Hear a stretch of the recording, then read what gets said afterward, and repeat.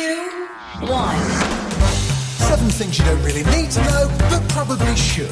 I'm Jamie East, and this is the Sunday 7. In today's episode, researchers developed lettuce that could help astronauts with bone density, a locked-in patient communicates for the first time, and a teenager discovers a cost-effective way to fight malaria. But first, it was this day in 1980 that Mount St Helens became active after 123 years.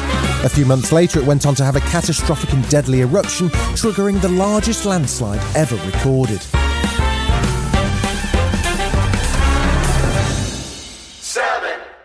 NASA's preparing to send humans to Mars sometime in the 2030s. The 3-year mission will expose astronauts to a long period of microgravity, which will cause them to lose bone mass. But now, scientists report they've invented a new type of lettuce that produces a bone-stimulating hormone called PTH. Whilst there are medications available that can provide this key hormone, it requires daily injections and would be completely impractical to transport and store during a space mission. Someday, astronauts could grow the lettuce in space and help guard against bone loss simply by eating a big bowl of salad. Not only that, the lettuce might help stave off osteoporosis in resource-limited areas here on Earth. The researchers presented the results of their study at a meeting of the American Chemical Society on Tuesday. Here's Dr. Karen McDonald, part of the University of California Davis research team, explaining why lettuce. We decided to use lettuce because lettuce is a plant that has been grown on the International Space Station. It's also a plant that is very productive in terms of producing seeds. So our idea is that if we created a transgenic plant, one seed can generate, if you grow that plant and harvest seeds, you can generate thousands of seeds. So you get this biological amplification of the amount of material.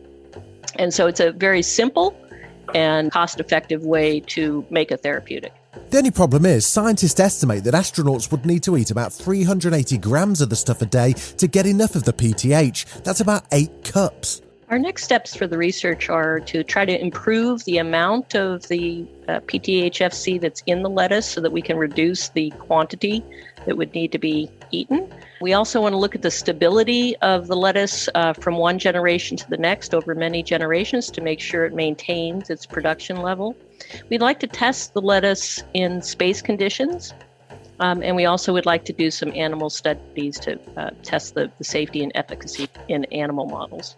The researchers say they haven't tasted the lettuce yet because its safety hasn't been established, but they anticipate it will taste very similar to normal lettuce. Although growing this particular lettuce in space is still a way off, the researchers hope that by the time humans travel to Mars, they expect that plant-based production platforms will be in use. Dr. Kevin Yates, a graduate student at UC Davis, also presented at the meeting, and whilst it might be a while before he gets to try the lettuce himself, is hopeful that the future of this research will be transformative. Plant-based production platforms for pharmaceuticals in low-resource environments such as deep space are really the next step in the future of using biology to meet our needs. I don't think that we'll be able to do deep space exploration with a crew of humans without this sort of technology. And it's not just the lettuce on its own, it's part of a broader way of thinking where we try to use every resource that we have available to us, whether it's on spacecraft or the moon or Mars.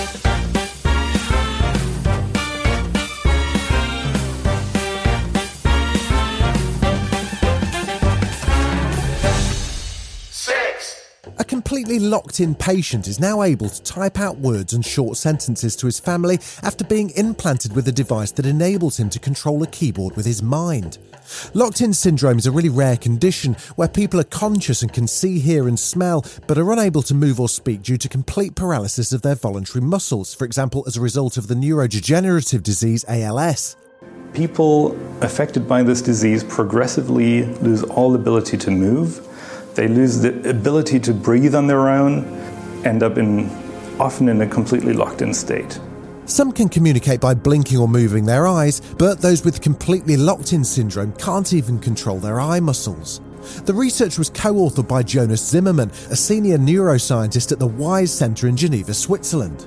Participation in this study means undergoing brain surgery, having these small electrodes placed into the area of the brain that's responsible for movement. What we really want to pick up is the activity from the brain as the person attempts to perform a movement. And whenever the person, for example, tries to move the eye, we see change in activity. So cells suddenly start to spike, fire, and we can pick up this activity. We convert these spikes into what we call firing rates. And then we listen all over the array to all these different cells, combine the activity from all these cells. Whenever the person is attempting to move, he can't move, but attempting to move, we see these changes, and this is our signal for communication. Working with the researchers, the man learned how to generate brain activity that could alter the frequency of a sound wave via a computer program. He then applied this same strategy to control a spelling program, which allowed him to select letters one at a time to form words and phrases at an average rate of about 1 character per minute. Among his communications, the 36-year-old from Germany has requested goulash soup and beer and asked if his 4-year-old son would like to watch Robin Hood with him. Oh, goodness. We've shown with the system that we developed that even people in completely locked-in state who have no other way of communication can communicate with their brain signals. Still to come on the Sunday 7, the Great Barrier Reef is under threat once again, and we're heading back to space.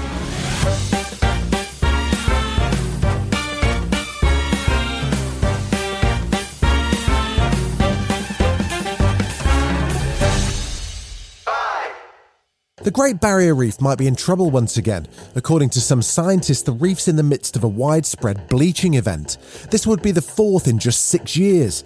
Sea surface temperature's been hotter than average, and much of the Great Barrier Reef marine parks experienced heat stress over the Australian summer, with temperatures in some areas of the water 2 to 3 degrees Celsius above average. Aerial surveys have shown that whole sections of the coral have been bleached white, and in some sections there were even reports of corals dying, a sign the reef is under some serious strain. Jodie Rummer is an associate professor of marine biology at James Cook University, and she explained exactly what's happening. We know that 2021 was the warmest year on record for the world's oceans. We know that climate change is warming the ocean. It's leading to more frequent and severe marine heat waves. Over the past year, a lot of this excess heat has been absorbed by the oceans. And their calculations, which I thought were astounding, were that it's the equivalent of like 7 Hiroshima atomic bombs in terms of the amount of heat that is being absorbed. So those 7 atomic bombs detonating every second. So it's a pretty immense amount of heat that the oceans are absorbing, and it's much, much beyond what we've ever experienced. Mass bleaching wasn't seen on the reef before 1998, but then it happened in 2002, 2016, 2017, 2020, and now possibly in 2022. The colour of reefs come from algae that live inside the coral and helps them feed. When the water gets too warm for too long, the coral gets stressed and ejects the algae, and if the temperature doesn't drop quickly, the coral can starve and die. Reef can recover after coral bleaching, but they need time. On the Great Barrier Reef, that's no longer occurring. Coral bleaching may be the new normal. We're having marine heat waves back to back, year by year, with no time for recovery. We are looking at more mass devastation to the Great Barrier Reef, and those of us on the front lines doing the science, trying to understand how these temperature stressors are affecting species X, Y, Z, and ecosystems, whole ecosystems and populations.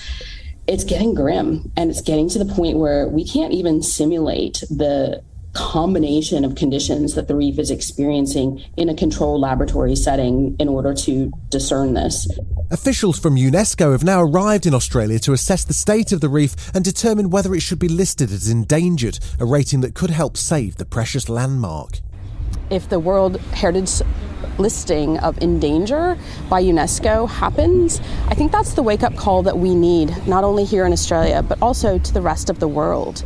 It would also signify that we need help to cope with and deal with the primary stressor that the Great Barrier Reef is facing, which is climate change. To give the Great Barrier Reef the best chance at survival, we here in Australia need to address the number one problem that the Great Barrier Reef is facing, which is climate change. Unabated, we might be seeing annual coral bleaching, mass coral bleaching from the year 2044 onward. Heat waves are going to become 50 times more prominent, more severe, and more frequent as well. This is not the life that we want to live, and this is not what we want to leave the next generation as well. It's not who we are as Australians. We need to address this problem immediately.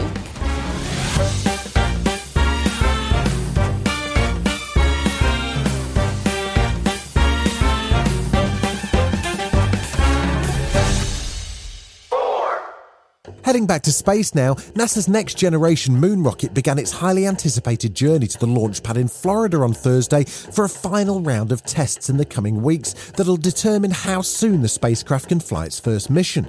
Standing at almost 100 metres, the mega rocket's taller than the Statue of Liberty and even Big Ben. It's an absolute behemoth of a rocket costing $37 billion to develop and will be the backbone of NASA's Artemis program aimed at returning astronauts to the moon. NASA Administrator Bill Nelson took the stage on Thursday to welcome its arrival. NASA's Artemis program will pave the way for humanity's giant leap. Future missions to Mars. There's no doubt that we are in a golden era of human space exploration, discovery, and ingenuity in space. And it all begins with Artemis 1. Still to come at the Sunday 7, the Royal Mint wants your e-waste and a researcher's developing a breathing cushion for anxiety. Right after this. Many of us have those stubborn pounds that seem impossible to lose, no matter how good we eat or how hard we work out. My solution is PlushCare. PlushCare is a leading telehealth provider with doctors who are there for you day and night to partner with you in your weight loss journey. They can prescribe FDA-approved weight loss medications like Wegovy and Zepbound for those who qualify.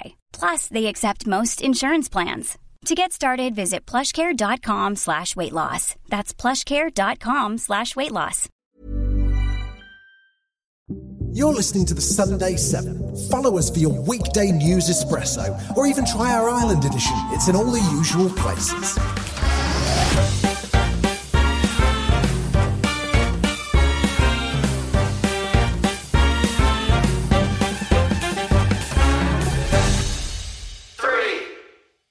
Could a breathing cushion be the key to relieving anxiety? Developed by the University of Bristol, a huggable soft pillow that breathes was shown to reduce anxiety as effectively as a guided meditation in people anticipating a maths test. What we got them to do was a maths test. So we had them to do some sequencing of numbers, some of which were impossible. So we really ramped up the level of anxiety. That's Dr. Christopher Kent, an associate professor in cognitive psychology at the University of Bristol. They tested more than 100 students, giving a third of them this breathing cushion to hug before the exam. Its hidden inflatable pouch simulates slow breathing. That reduced their pre-test anxiety. So they still got anxious, but they got less anxious than if we gave them no intervention whatsoever. Based on questionnaires, researchers found anxiety scores for cushion hugging students were similar to those who meditated. Testing's still in the early stages and the pillow hasn't been tried in patients with diagnosed anxiety disorders, but researchers are hopeful. We can use therapies, we can use pharmaceutical interventions, but they take time, they cost money, whereas a cushion is just something people intuitively interact with. The researchers hope to have the cushion in stores in about a year and think it could even be useful in hospitals and nursing homes.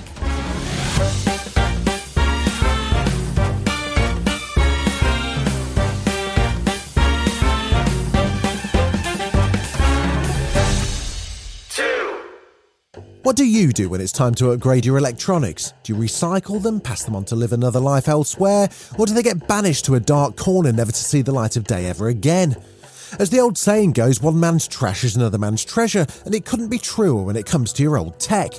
In the UK, each person generates 24 kilograms of e-waste each year, the second highest amount in the world. Our e-waste is a problem piling up, but the Royal Mint doesn't see it as rubbish. Their main business is making coins, including gold commemorative ones, and they're taking circuit boards from laptops and phones and salvaging the precious metal. This is Matthew James, head of R&D at the Royal Mint. We're hoping to recover all of the metals on the board, primarily gold to start with, but we're looking at copper, nickel, tin, particularly tin, and some silver. The average mobile phone contains 0.04 grams of gold. After placing circuit boards into a secret chemical solution, they're able to extract what's inside and are left with a brown powder. After heating for 30 minutes at more than 1,000 degrees Celsius, the end result is pure, shiny gold. At the moment, this is all happening in a lab, but the plan is to scale it up so that 90 tonnes of e-waste can be processed every week. They hope to be doing that by this time next year.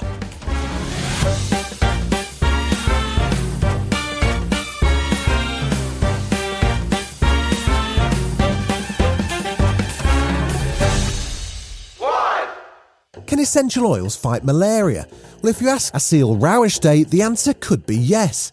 The 17-year-old from Austin, Texas, discovered an inexpensive way to kill a larva of mosquitoes that spread viral illnesses such as malaria.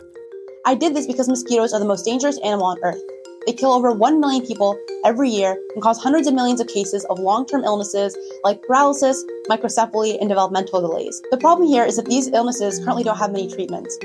And as a result, we rely almost entirely on mosquito vector control or population management in order to prevent these diseases. Inspired by the socio-economic nature of the issue, Asil incorporated 3 essential oils into baker's yeast microcapsules which the larvae eat. In this case, yeast is advantageous because it stabilizes the volatile essential oil in a protective shell, and it has a high loading capacity, and mosquito larvae prefer to consume the yeast, creating a Trojan horse effect. As a result, Asil demonstrated the high toxicity of 3 essential oils targeting mesquite larvae and found that ingesting the oils prevented any surviving larvae from developing to mosquitoes. In addition, Asil found that her larvicide appeared to be harmless to nearby algae and other types of larvae, but this is still yet to be tested in a natural ecosystem. By integrating this larvicide with existing mosquito control methods such as genetic modification and biological control, humanity can be one step closer to eliminating the deadliest animal on Earth. This has been the Sunday 7. Wherever you're listening, do us a favour and hit the follow button. We'll be back tomorrow at 7 a.m. with the regular Smart 7. Have a great rest of your weekend. Written, produced and published by Daft Doris.